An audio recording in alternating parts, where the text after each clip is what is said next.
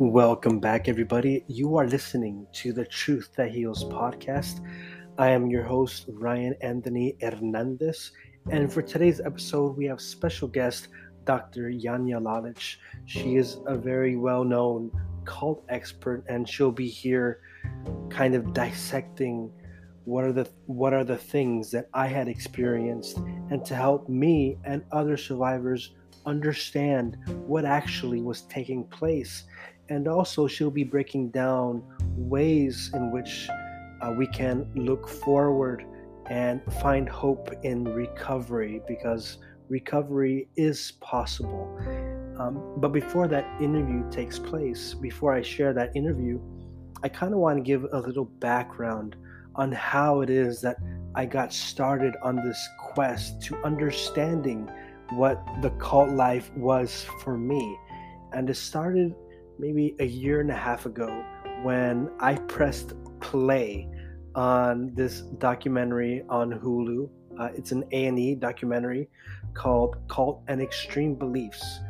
And as I was watching each episode, learning what other people had gone through, seeing their pain, and having Dr. Janja Lalich break it down, as I saw these other victims, these other survivors, I began to realize and to accept that what I had been in, what I thought was a simple religious community, unfortunately had so much cult toxicity attached to it.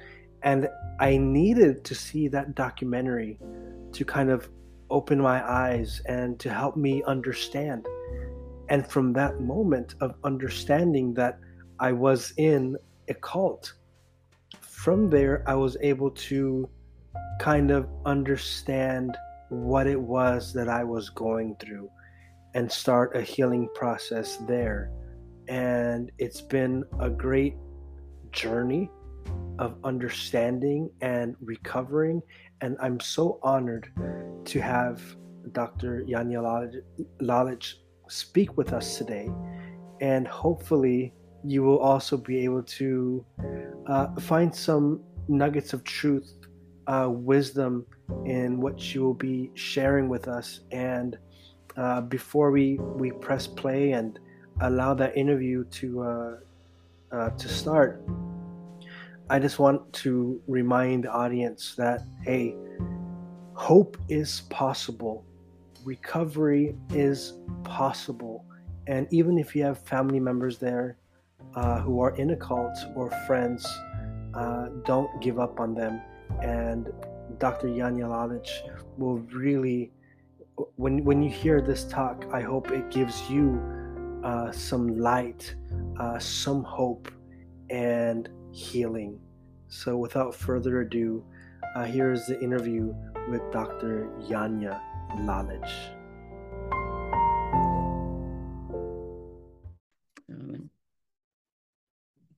Hello, everyone, and thank you for listening to this podcast, The Truth That Heals. Today, I am joined by a very special guest. Her name is Dr. Janja Lalich. She is the Professor Emerita of Sociology, founder of the Center for Research on Cults and Coercion, co-founder of Take Back Your Life Recovery, the international authority on cults and coercion, and she is the author of many books, including Take Back Your Life, something that I'm really enjoying as I'm reading. Thank you for joining us, Janja. How are you doing today? Oh, thanks, Ryan. I'm doing great, and I'm really happy to be here with you. Oh, it's been a pleasure. First of all, I want to share with you how I got involved in my own recovery. Okay. And that was actually by watching you on Hulu, on A&E, on this show called Cults and Extreme Belief. Right. As I was watching it, I was thinking, oh my God, everything that I am seeing in these other people is something that I experienced. However, I didn't want to recognize it when I was examining my own life. Is that normal that when people see other cult members, they kind of reflect more, or how does that work? Yes.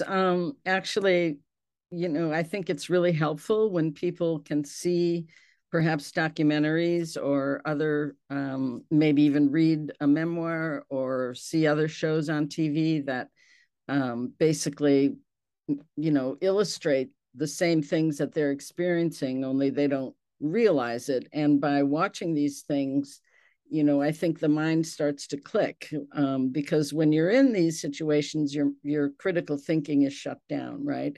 Mhm. So by seeing some of these programs, I think it's one way that helps kind of jar someone's critical thinking abilities and gets them to say, wait a minute, that looks awfully familiar. Wait a minute, that sounds like something I'm told. So many people actually have come to me because they've seen one or another of these documentaries or listen to a podcast where I'm talking about things, and they make the connections.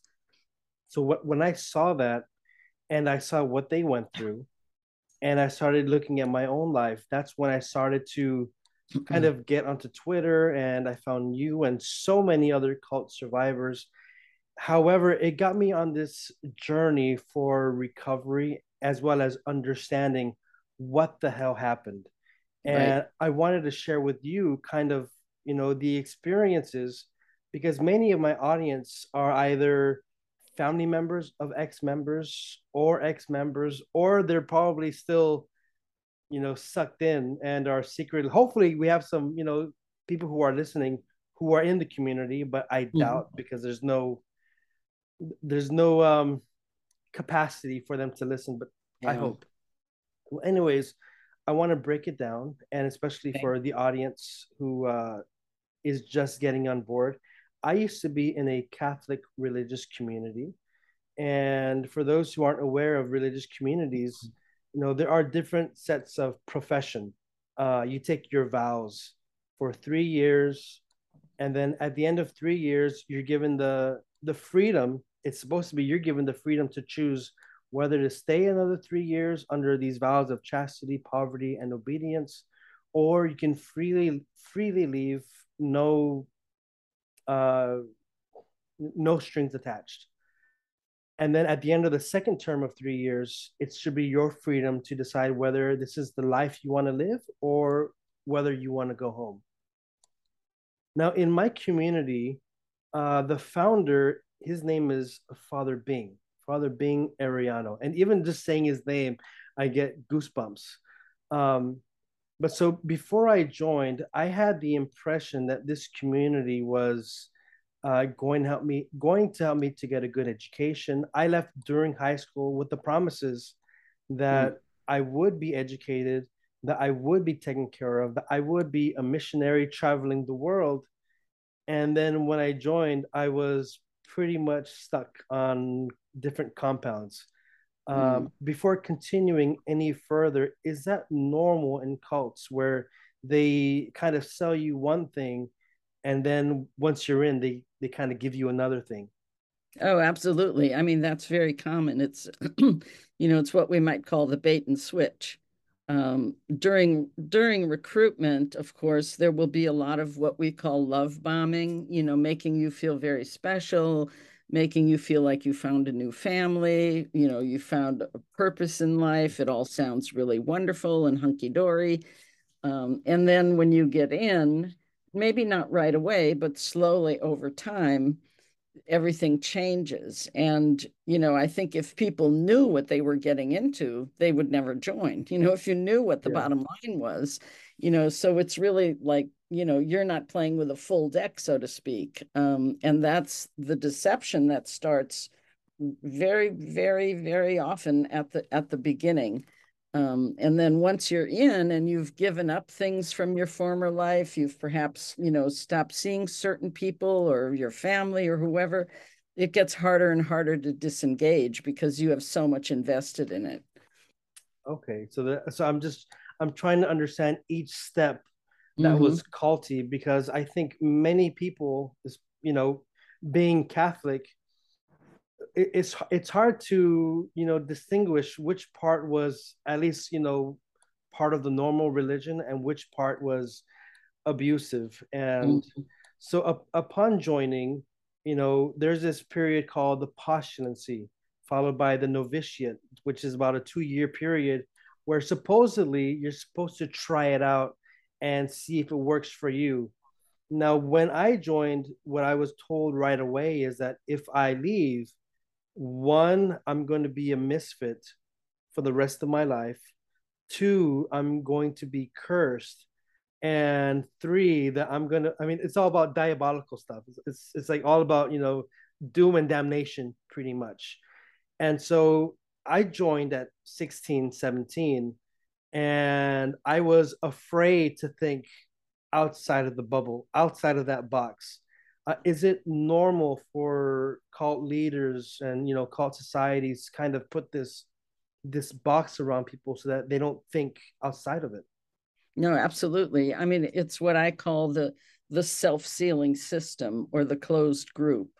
So what happens is over time through the indoctrination process, where you're basically taught all the things you need to believe, the things you need to think, the way you need to behave and do, all of that creates this closed world that you're in. So you're in kind of an altered reality, so to speak. And then within that, there are always these sort of threats of what will happen to you if you leave, and they may be different with different groups.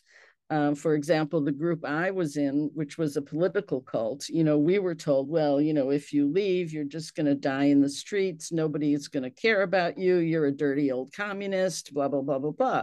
So, every group has its way that they kind of implant these fears and paranoia in people. And as time goes on, you internalize all that. So it really becomes who you are and what you believe.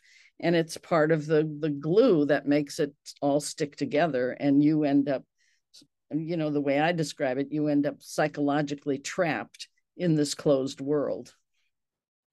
Oh man, I'm listening to you, and you were sharing about that paranoia.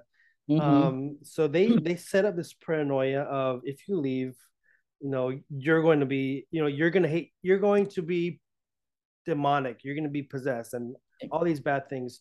However, there was also another side to it where there was a paranoia with the rest of society. So they would Absolutely. say that the Freemasons are out for us. There's like Satanists who are trying to kill us. So they would keep us hidden. I remember we'd be like, there was a time, it was called the 40 days. I think it lasted longer than 40 days, but we were all on this compound, the brothers and sisters in the Philippines, and we were all underground. We were all in our basements, or we were like in the churches. We were sleeping in the church. We'd get curtains and clothes, and we'd be. I'm trying to think of the English. We'd be we'd be shut out from the rest of society. Mm-hmm. And the fear that they gave us was the end of the world is coming, the communists are coming, the Freemasons, whatever, and we're going to be the center for salvation for the Right, church. right. Does that sound typical of cult language?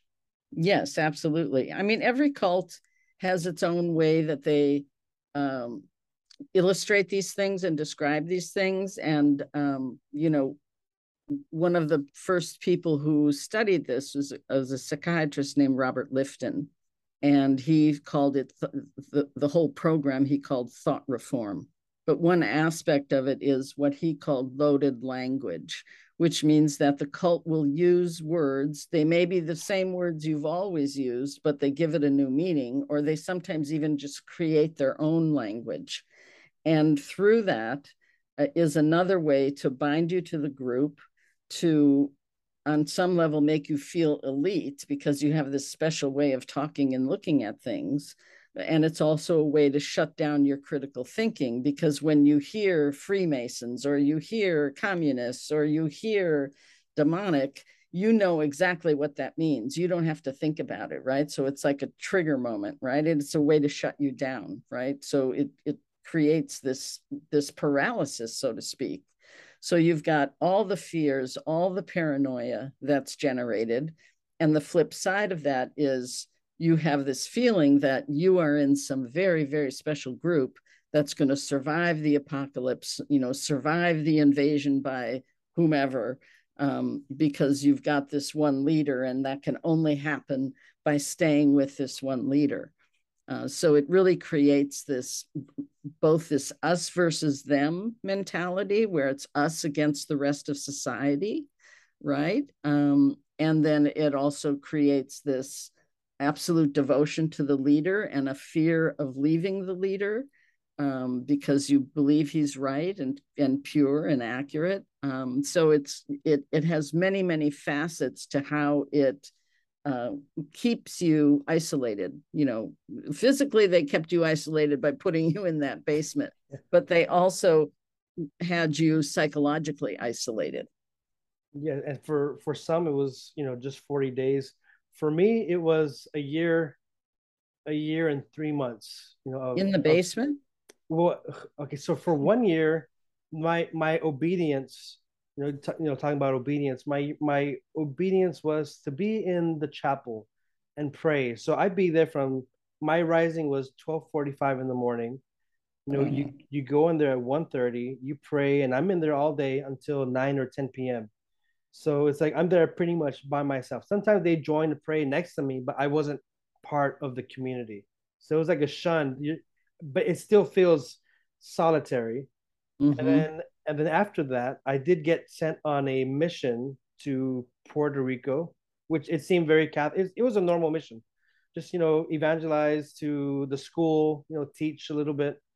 And I got upset with one of the I guess superiors. I got pissed off when I told her, back off, lady, because they choke, they just suffocate you. So I broke, and because I failed the test, Father Being, he had me stay in the basement for 3 months, and we called it the end times basement because in that basement, this is in America now.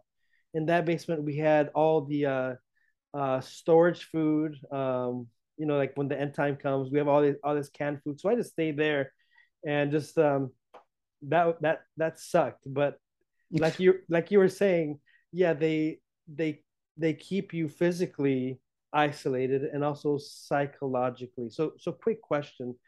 Um, what's a good way to approach the healing process in those kind of circumstances, especially for someone like me?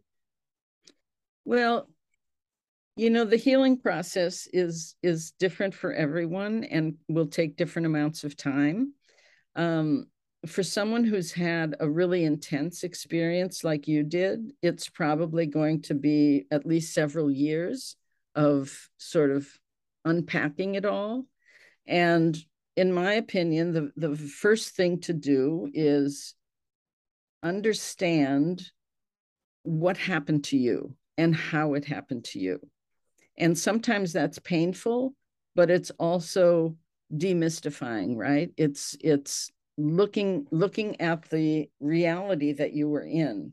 So I often recommend that people make lists, like they can take Lifton's 8 characteristics or my 4 features from my bounded choice theory, which is described in my book that you mentioned in the beginning. And you take, you write each one of these on a piece of paper, and then below it you write. So if you take loaded language, below it you write all the words and terminology that was used and what that meant, not only what it meant, but what was its purpose. And then you can do that with the authority figure. You can do it with the ideology, et cetera, et cetera. Because once you see it all written out, and you don't do this all in one sitting. This takes time, and things will come back to you, and then you might need to take a break, which is fine. But once you see it laid out like that, it's so enormous. And at that point, you realize the enormity of the closed system that you were in and the way it affected your emotions, your brain, your thoughts, your everything. It relieves some of the pressure. It relieves some of the guilt and shame, right? Because people leave these groups, like you, I'm sure, thought, why did I do it? Why did I stay? Why did I go along with this or that, right? because on some level, we're all victims, but we were also all participants in that system. So we might have been really mean to someone, or we might have done something illegal, or whatever it is. So there's a lot of guilt and shame. And by seeing the picture, seeing the whole thing, it's like, wow, no wonder I did what I did. Right. So that's one way to kind of take it apart and work on the healing process. And I'm glad that I'm finally on the healing process, because for several years there was this bit of denial. And Mm-hmm. I think you mentioned in I think it was on The Wire, Mm-hmm. on YouTube, about this shelf of doubts. Yes. You just put all these doubts. Can you explain to the audience really quick, briefly, what that shelf of doubts is? Sure. I believe that every cult member, even the true believer, because I was certainly a true believer, every cult member has doubts and sees things that they're like, I'm not so sure. It may be just a flash in your mind, right? But you know that you can't engage that doubt. You know that you can't express it, because obviously you would be punished, right? You Yes. can't express any doubt or hesitation. So you keep putting these little things, this is the metaphor I use, you keep putting these things on this shelf in the back of your head. And one day, one more thing is going to happen that you either do or see, whatever, and that shelf breaks. Once that shelf breaks, you, more often than not, you will have the realization that something's not right here. And you're able to at least say that to yourself. You may not think it's a cult, you may not know what it is, but you know that it's not good, and you know that it's not healthy for you. So once that's opened up a little bit in your mind, then you're able to hopefully start thinking about exiting, thinking about, how do I get out of this? And that again is going to be a very individual process, because some groups go after people if they try to leave. There's, even though your doubts have come forward, there's still the belief that, oh my God, what if they're right? What if I leave and they're right and I'm going to die in the streets, right? So it takes time for someone to figure out how to leave. Maybe you're in another country, you might not have any money. There's all these factors that feed into that. Which is why I always tell people on the outside, if you have someone in a group, stay in touch with them as much as you can, and let them know that you would be that safe haven if they want to leave. You may not say it directly like that, but let them know there's some place they can go to where they'll be safe. It's interesting that you bring that up about how the family should, keep contact.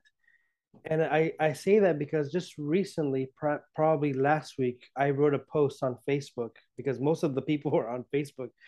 The post was about my experience of family separation, and Mm-hmm. how my family was being lied to. I was being lied to. And you might have seen it on Twitter, where I mentioned how I couldn't even attend my grandmother's funeral Right. because of the what they would call it, family detachment. And so I wrote this post about how, they would call, and I had to say, "Oh, mom, I'm fine. Don't worry, I'm okay." Mm-hmm. But deep down, I was really in agony. But Right. You were dying inside. dying, but there's people around. And even when I would see my family, there was always people around. So I always had to keep this measured behavior. And Right.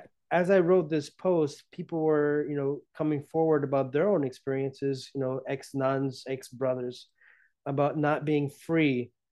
I think Mm-hmm. a concern with some of the ex members or family members is, how do I talk to them if they're being monitored so closely? How can I reach out to them? What should I do? Well, again, that's going to depend on the age of the person, the background with the family, who's the closest person in the family to them, um, and if they actually can have actual verbal communication, or if it needs to be by letters and postcards or whatever. But the best thing is, if you know where the person is and you're able to have some kind of contact, to do it in whatever way you can, and with several people if that's possible. Maybe it's a best friend from school, maybe it's, an aunt that person really loved and was close to. And then you want to maybe just talk about neutral things like, oh, remember Christmas in 1997 when Santa Claus's beard fell off or whatever, right? Like try to stimulate these memories of good times before the person got involved. And try to talk about things, obviously if someone's listening in or someone's right there who's in the cult, you have to be a little careful. Or if mail is being monitored, which often happens, Yes. but right. But you always want to try to convey that you love that person, you're there for that person. You'll help in whatever way you can. Can you send a box of cookies? Can you, whatever. Because you want to maintain that connection. You want to try to spark that emotional tie so that the person knows if they're thinking about leaving, well, I can go to Aunt Betty. I know Aunt Betty loves me and will take me in, right? So it never cut the person off. If the person wants to cut you off, fine. There's nothing you can do about that. But don't you ever cut the person off. And don't be confrontational. Like you don't want to say, oh, honey, I think you're in a cult. You better get out now. Don't say that. But that's just going to drive them further in. You have to be very subtle in your communications. Okay, it's very good because I feel that a lot of my friends who are no longer supporting, but they have someone who's in the call in the community, I'll call it. Okay. I had a friend telling me, a few friends saying, I'm afraid for my daughter, my son to get out of there because they are so infantile now. They're so childlike and they're so dependent. When I talk to them, it's like they stayed 15, 16, 17 years old. Right. And what I'm hearing is from my friends, it's like, hey, I have a job. I'm busy. I'm living my life and they're adults now, but I'm afraid if they come back, how am I going to take care of them? Well, I mean, that's a personal decision, but yes, cults infantilize people. That is part of the process, right? It's to make you be childlike in your obedience and your devotion.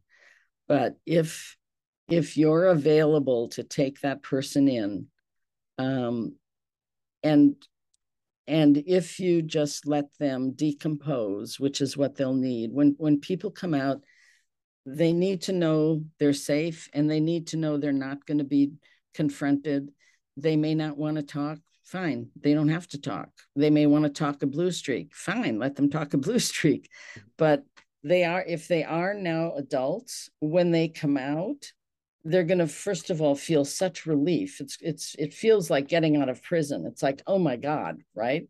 So, and in most cases, I don't think they're going to bombard you with needs. Their need is to rest and recuperate. Yes, have meals, maybe at some point be able to get a job. But in the beginning, they need to rest and recuperate. And you can always get a copy of my book, Take Back Your Life. And if they start reading that, that'll help them a great deal. Get them in touch with other former members and they can talk with each other about it and they don't have to put all that on you. It's not like you have a 3-month-old infant coming home, right? That you have to, change their diapers and warm up the milk for them. But, I would say if you're someone who has someone on the inside and you have the capacity to take them in, even if it's for a short time, that's one of the best things you can do in the world is to help save someone from the brutality that they're living every day. You make such a good point about that air of freedom. And I've been speaking to, I don't want to say ex-members because it's very complicated because like I was saying, this organization is like as a Catholic community and Mm-hmm. most of us I think joined, or maybe all of us joined for good intentions. Of course. And so once the Vatican got involved, what they did was they removed Father Bing from authority. It's like, okay, you're not going to be an authority anymore.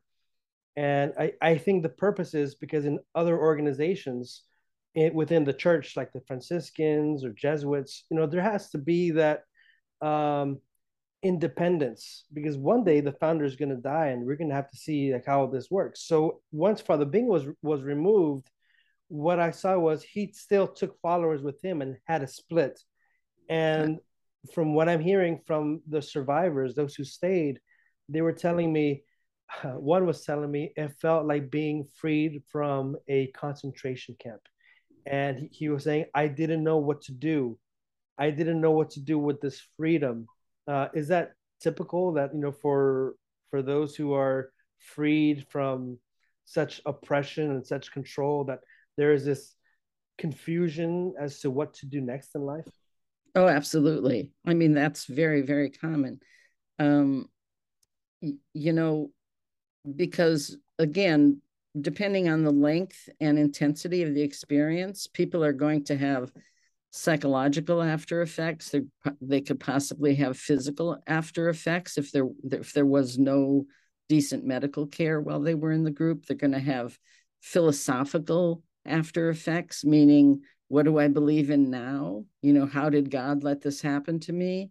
They're going to have attitudinal after effects in the sense of, how do I relate to other people? What do I think of the world now? I was so afraid of it, but gee, it looks like everybody's so nice. This doesn't make sense.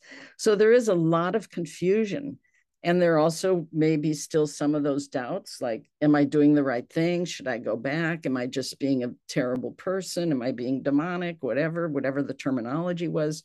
So that confusion needs to settle down and sort itself out. I mean, when I got out of my group, I was 41 years old. I felt like I was 15. I felt like I didn't know how to cross the street, really, literally. And I went to New York and I got a job. I lived in a suburb. I'm not right in Manhattan right away, but I lived in a suburb. I went to work every day. I was okay at my work because, cult members know how to work, right? Yeah. Well, I was good at my job, but the rest of the time I was an absolute mess. And I didn't know how to talk to people. I didn't know what to say. I felt guilty about all the things I had done while I was in the cult because I had been in leadership.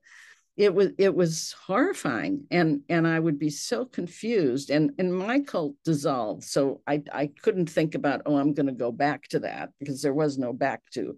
But it was difficult in trying to make relationships, to go on dates, to go on business lunches. Like, here I was in New York. It's the cultural mecca of the world, right? And I'd only seen like 2 movies in 10 and a half years. I didn't know what anybody was talking about. I felt like a complete idiot, like I'd landed from Mars. And, then people would say, oh, well, what were you doing before you came to New York? Well, I wasn't going to say, oh, I was in this horrible cult, that beat me for 10 years. So everybody experiences that, and you just have to do it a little bit at a time, whatever your own process is. And it's really important, especially if you have a number of people in your community who left and they're still in touch with each other. It's important to never compare yourself to someone else. Like, oh, look at Ryan. He's so much further ahead in his recovery than me. Look, he's got this podcast. He's doing so well. How come I'm still just crying every day and freaking out? Don't ever, ever do that. Every person's journey is their own journey, and you have no idea what Ryan's really going through. So just take care of yourself and focus on your own self-care. And it's difficult because, in a sense, this is now the time to be a little bit selfish. You need to think about yourself and what's good for you. And of course, you've been in an environment where the last thing you were supposed to do was think about yourself, right? Yeah. So that feels like a contradiction. But it's important to do all the things that make you feel better.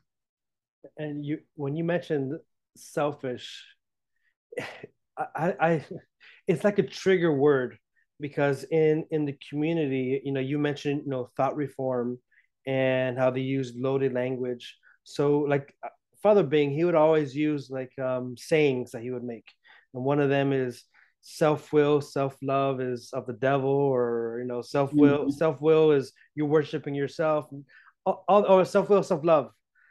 And so now, hearing about the importance of taking care of yourself, it's for me, even now, 7 years out, it feels like, oh, I still want to block it, Yes. but I know, like in my mind, I know it's not a right philosophy. So even me up to now, I'm still in that healing process of Yes, rewiring my mind. I'm sure. And I think one thing that helps, this is back to my lists. I'm so into lists. I'm sorry, but I think it's, yeah, and especially writing things down. It's important to write by hand and not on the computer, because when you write by hand, it goes into your brain and it stays there, which isn't the same when you're just typing on a keyboard. So making lists of your values. So make a list of the values of the cult, and then what they really were, or again, what they were meant to do. And then make a list of what you want your values to be now. And are any of those left over from the cult? And if so, well, that may be okay. I mean, sometimes it's important to realize that not everything is all bad, because if it were really all bad all the time, no one would ever stay. So there may have been good things about that experience, right? Like in my cult, I was told to build a publishing house. Well, I learned all about publishing. I'm not going to deny that, right? I wish I had learned it another way, but I learned it there, right? So we need to sort that out. So making a list of values, what are your values? What do you want your values to be now? That sometimes can really help with that conflict in your mind about selfish, right? About those little leftover things from the cult that sometimes trigger you to resist. I'm sorry, trigger you to resist your own healing. And I'm gonna tell the audience right now that they better do their homework. Make these lists and I mean, we were used to doing assignments, and uh, like we had all these checklists of things that you had to do, and it was Mm-hmm. just enormous. So you wake up at 12:40, 12:30, 12:45 in the morning, and you're up all day. And like, for example, you have to pray from like 1:30 to like 7 o'clock. Then you have to do all these exercises, then like yard work, and then you have to study the books that the founder made for us. So it's like we're getting indoctrinated, we're getting sleep deprived, we're Right. getting the lowest I got, I think, was like 110, 115 pounds. And normally I'm a lot heavier than that. But there were just so many things. And as a Catholic, I saw it as being um, I just saw it as a discipline. But Right. but then with like the vows of, especially obedience, I know that many in the audience, they've already been familiar with the fourth degree of obedience. But for those who aren't aware, in Catholicism and religious groups, there is this vow of obedience. However, it's supposed to be not abusive. It's supposed to be, a little bit more charitable. Unfortunately, so the idea of obedience, from what I understood, was that there's 3 degrees. The first degree, I believe, was you submitting your judgment. Then you submit. Second degree is submission of your reason, where you don't agree with the reason at all, but you just follow. And then the third degree is you submit your will and go with it. And then the fourth degree was like the code word we had, which was to go to an extreme. And I'll give an example. If you love God, and you've seen that there have been so many people who have died for the faith, then you should be willing to take up your cross and follow Christ even to death. So we're going to give you this obedience, which isn't going to kill you, but which will hopefully toughen you up. And they Right. would they would call it an act of humiliation to make you humble. And that was fourth degree was, I'm like beating around the bush, but fourth degree was members had to eat their own feces, get spat upon, or have feces smeared in their face, pray in the chapel while they're having this, or we had to slap each other, beating each other. Is that I don't. I know that's abuse, but That is definitely abuse. in Yes. our mindset, and I didn't personally do that. I've the feces. I did beat other people, with the belt, or they beat me, and I would see members crying, and I'm crying, but it's like I'm numbing my mind. It's like, okay, I got to do this because Right. this is God's love. But what can you say about those actions to kind of break it down for those who have been through it? Like, what would you say? Well, that's the worst kind of trauma that someone can experience. And what it says to me is that your leader, Father Bean, or whatever his name is definitely a malignant narcissist.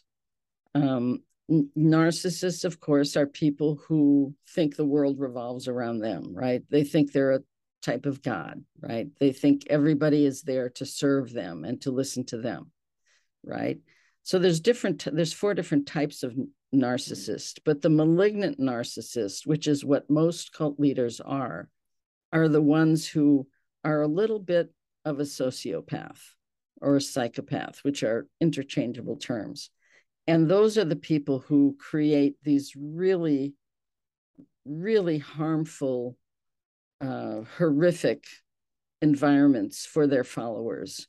So we had Keith Raniere, who was the head of Nixium, who had, the sex slaves who got branded and had young women on these diets of, several hundred calories till they were completely emaciated. Or you had Colonia Dignidad in I think it was in Chile, where it was like a concentration camp, or you have other many other groups where people are beaten, children are sexually exploited, all of that.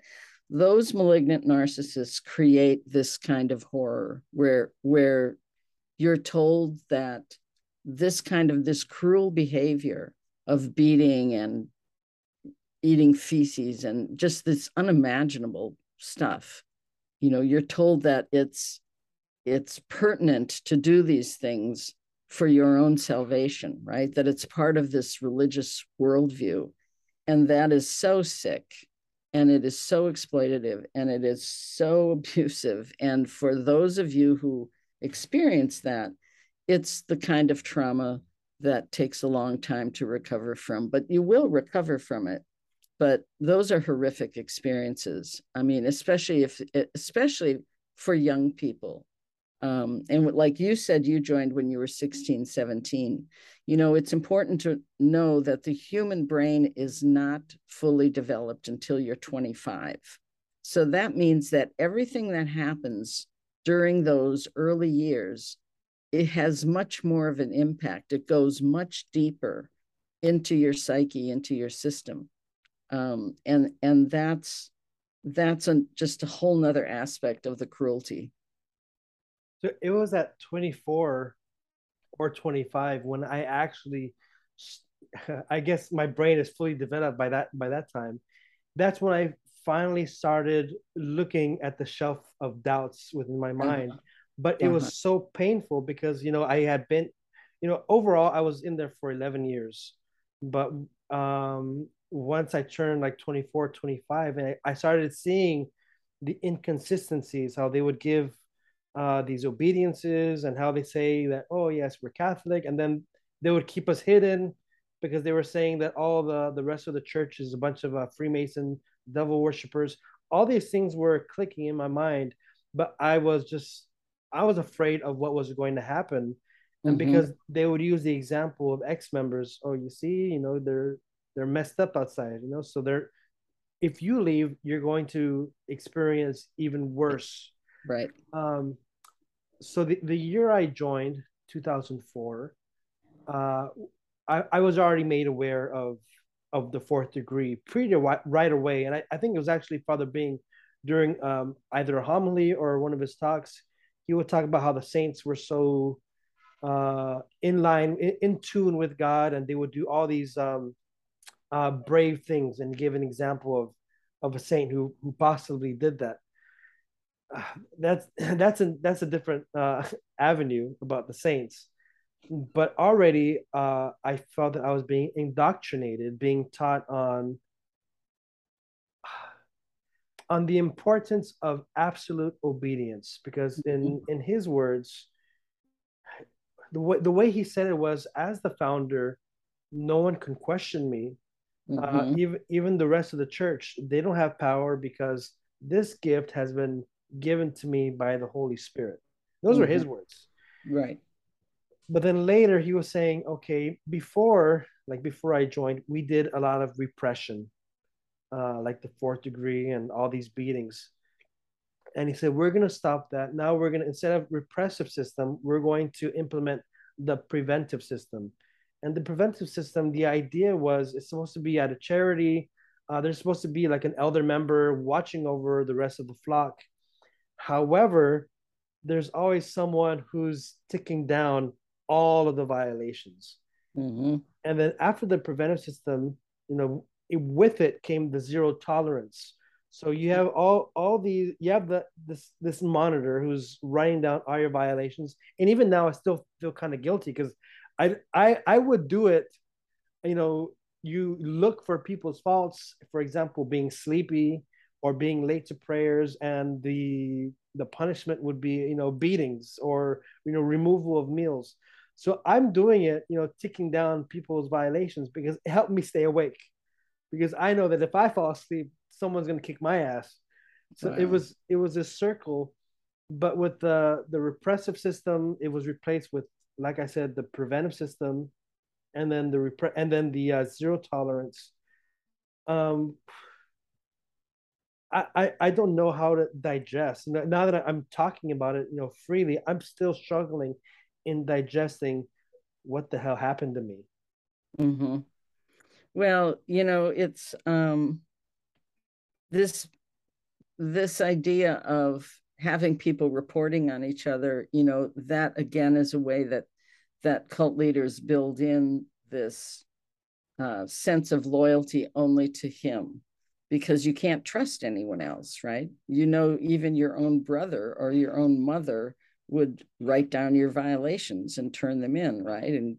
And so that inability to trust anyone, that's also something that people need to deal with when they get out, because you're not used to having trust, and so you now don't know who can I trust, right? Who can I tell these things to? Who can I be safe around? Who should I have a friendship with, or a relationship? Oh, I'm sorry, can you hear that? There's a giant garbage truck out there. I only hear you, Yanya. um, I'm going to mute this. Can you hear that? Okay, I'm gonna give it a pause. Right. So, Okay. by Father Bean, or whatever his name. What is his name? Father Bean. His name is Edgardo Ariano, but he goes by Bing. That's his. Bing, like Bing Crosby. Yeah, that's like his stage name. Oh, God. Um, anyway, so Father Bing comes up with these various systems that you have to go through to survive. And one of the other helpful lists to make is to do a timeline, um, which is something that I also did, which I put on one side of a piece of paper everything that was happening in the cult, right? The different campaigns, or when the Vatican did this or when the Vatican did that, or when a location changed, or what, some new edict came out, right? So put all that on one side, and then put on the other side what is happening with you. And it for me, it helped me see, oh, that's why I was punished that time. Oh, it's because I traveled with the leader and they wanted to make sure to shut me up when we got back home so I wouldn't talk about the awful things she did, right? So of course they put me on punitive suspension, which meant I couldn't talk to anyone for a month, right? So you again gain a better understanding of why things were happening to you at a certain time, because of something that was going on in the group or with the leader, some shift and change in something. So that might be helpful for you to sort of understand these systems and your participation and experience with those. I haven't done a timeline, so that will really help me to understand and break down. So I'm excited too, because for me, this is even my own homework assignment that I really need to do, and I hope that those in the audience who have been through either my cult or other cults, that they also do this homework to really take it serious, that there is hope out there. And I think, well, for Yes. me, the first year I was, I hesitate to say it, but it was like being suicidal. It was like Mm, I didn't want to take my life, but the thinking is because Father Bing would always say, if you leave us, God wants nothing to do with you. So my thought process was, why the right. hell am I even alive? God doesn't love me. Like I just Right. want my life to end. Yes. And then I start seeing little by little, like you were saying, once you get used to society, it's like, well, people aren't so bad. And then I Mm-hmm. started finding love here and there, and it's like, okay, that's, Mm-hmm. I'm making it through. So Right. I was making it through, but I think a large part of my making it through was pretending it never happened. And I'm Mm-hmm. mentioning that because many people who are Do that. followers, they reach out to me and tell me that I should just shut up, I should pretend it never happened, and just move on with my life. Mm-hmm. Is that normal that followers kind of try to shut up the ex members?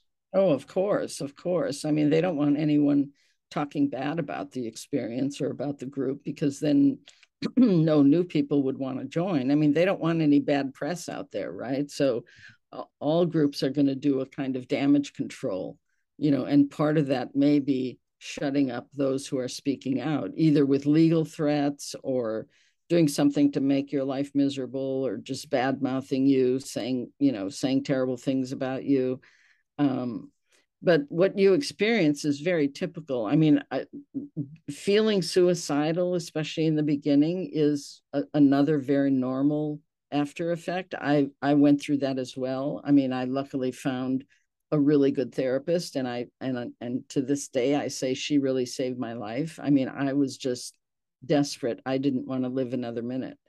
And so that's getting through that is for many people sort of the first stage of recovery, and then working on whatever other issues there are after that. So, and speaking out is a very individual choice. Not everyone does that or has to do that. I mean, and people shouldn't feel pressure that they have to speak out, because sometimes people get involved in that kind of activism too soon, and that can kind of hold back their own recovery, because it can get very demanding, and working with the media can get Mm. nasty, whatever. So that's an individual choice, but dealing with it, I mean, a lot of people, and I see this especially with men, tend to leave these groups and just kind of want to shove it away and not deal with it.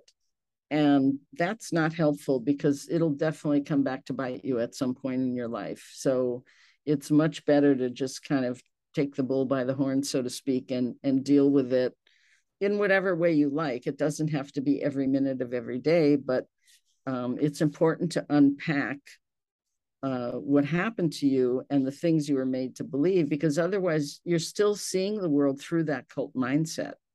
Um, so, I mean, I've had people come to me 20 years after they've been out, and they're finally starting to deal with it. They finally realize that this has affected their whole life.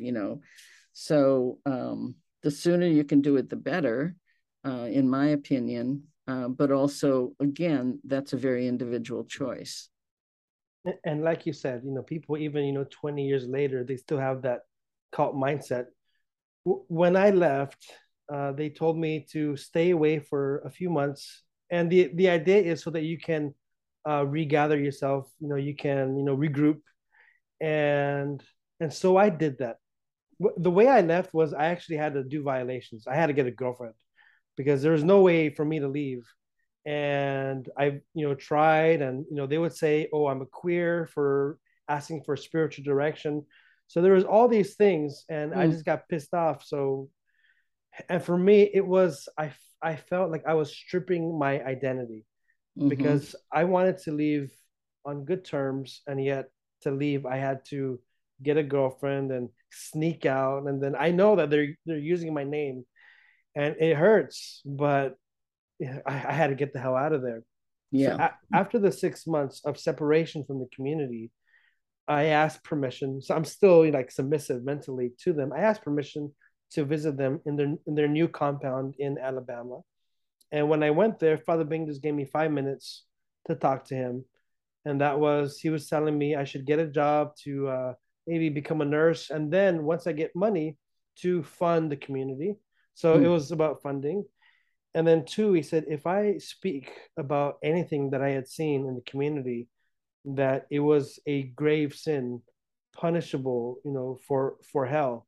So I was quiet, but then as I started, analyzing his missions and how he would talk about everyone else, something broke in me where I just said, fuck this. I'm gonna, do my healing. I'm gonna do my journey. But like you were saying, not everyone goes through the same process. Mm-hmm. For those who are not yet on the journey for healing, what would you suggest, or where would you suggest that they go to kind of start off that healing journey? Well, again, it'll be different for different people, but I think maybe, having coffee with someone like you and talking about what they're going through, um, and just finding a trustworthy person and opening up a little bit to that person. It might be getting getting my book, Take Back Your Life, and starting to look at it. I hate to constantly be mentioning that, but it's been selling for years and people find it really helpful. So that may be a way, is to just kind of look through the book. You don't have to read it front to back. You can read different sections of it. It's very reader friendly. It's not academic. Um, it People could, start by maybe watching, as we were talking about earlier, watching some of the documentaries about other groups and sort of making some connections in your mind and start writing stuff down. um, me, I always think writing is good, so maybe even just keeping a journal of what your thoughts are and kind of keep it to yourself, and then go back and look at it and see what else comes forward. um, but I think most people end up dealing with their recovery one way or another. Either because some crisis will happen in their life and they realize it goes back to that, or whatever it might be, something they see, something they read. um yeah, I mean, I guess that those are my recommendations. But I like the journal writing, Mm-hmm. because during our time, one of our spiritual exercises was journal writing. However, Father Bing would always tell us, when you die, we're going to read all of it. Oh, So, wow. so it better be like that of a saint. So I think during my 11 years, there's that fear that, oh man, I better, so sometimes I would want to write in there, fuck this, or I would want to, but I can't, because it's like, if I'm gonna be a saint one day, I better keep it clean. and and unfortunately, many members, they experience where superiors would read through their most uh like sacred, writings, their innermost thoughts, and then use it against them. Yes, yes. And so this, even though it was painful back then, I think now that I'm seeing journal writing in a different perspective, feels a lot liberating. And Mm-hmm. I'm going to keep on trying to do that. So thank you for reminding the audience.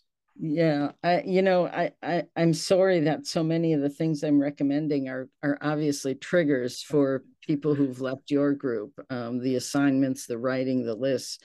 If you can, if people can kind of separate that in their mind as this has a different purpose, this is for you, it's not for them. That may be helpful. And there are other ways of creative expression. Some people paint, and they paint these amazing things, which is another way of just, kind of working it out, getting it out of your system, or maybe pottery, or maybe, whatever. So if right now writing is too much of a trigger, people might be able to find other ways to express what they're feeling. Like artistic hobbies. Yes, yes. And I wanted to ask you a very important question to kind of wrap things up. Okay. And that is because I've seen you, helping probably thousands of people, and especially with your book, even more. And I want to ask you for like the haters out there who might be saying, Janja, stop wasting your time on these cults, on these survivors. They're just brainwashed. Forget about them. Live your life, do something else. What would your response be to that kind of mentality? Well, I think that's a very cold, harsh mentality. Uh, First of all, I'll say I do plenty of other things in my life that don't have to do with this. I have a very full life and lots of interests and hobbies. But I have certainly made this, my life's mission in a way. I see it as turning a bad thing into a good thing. And I believe that survivors are important human beings just like everybody else, and if there's anything I can do to help them in that process, I'm right there ready to do it. And I think part of what I do is to get rid of the stigma that exists around cult members and former cult members, right? That these are stupid, lazy, crazy people who join these groups, and that is not the case. These are sometimes the best and brightest of our society, and if there's any common denominator of who joins, it's idealism. Just as you said, you and others joined because you thought this was a way to dedicate your life to God and to serve. And people don't join because they want to be beaten and brainwashed. They join because they think they found purpose in life, a very meaningful, honest purpose, and they got betrayed. And so we shouldn't stigmatize them for that.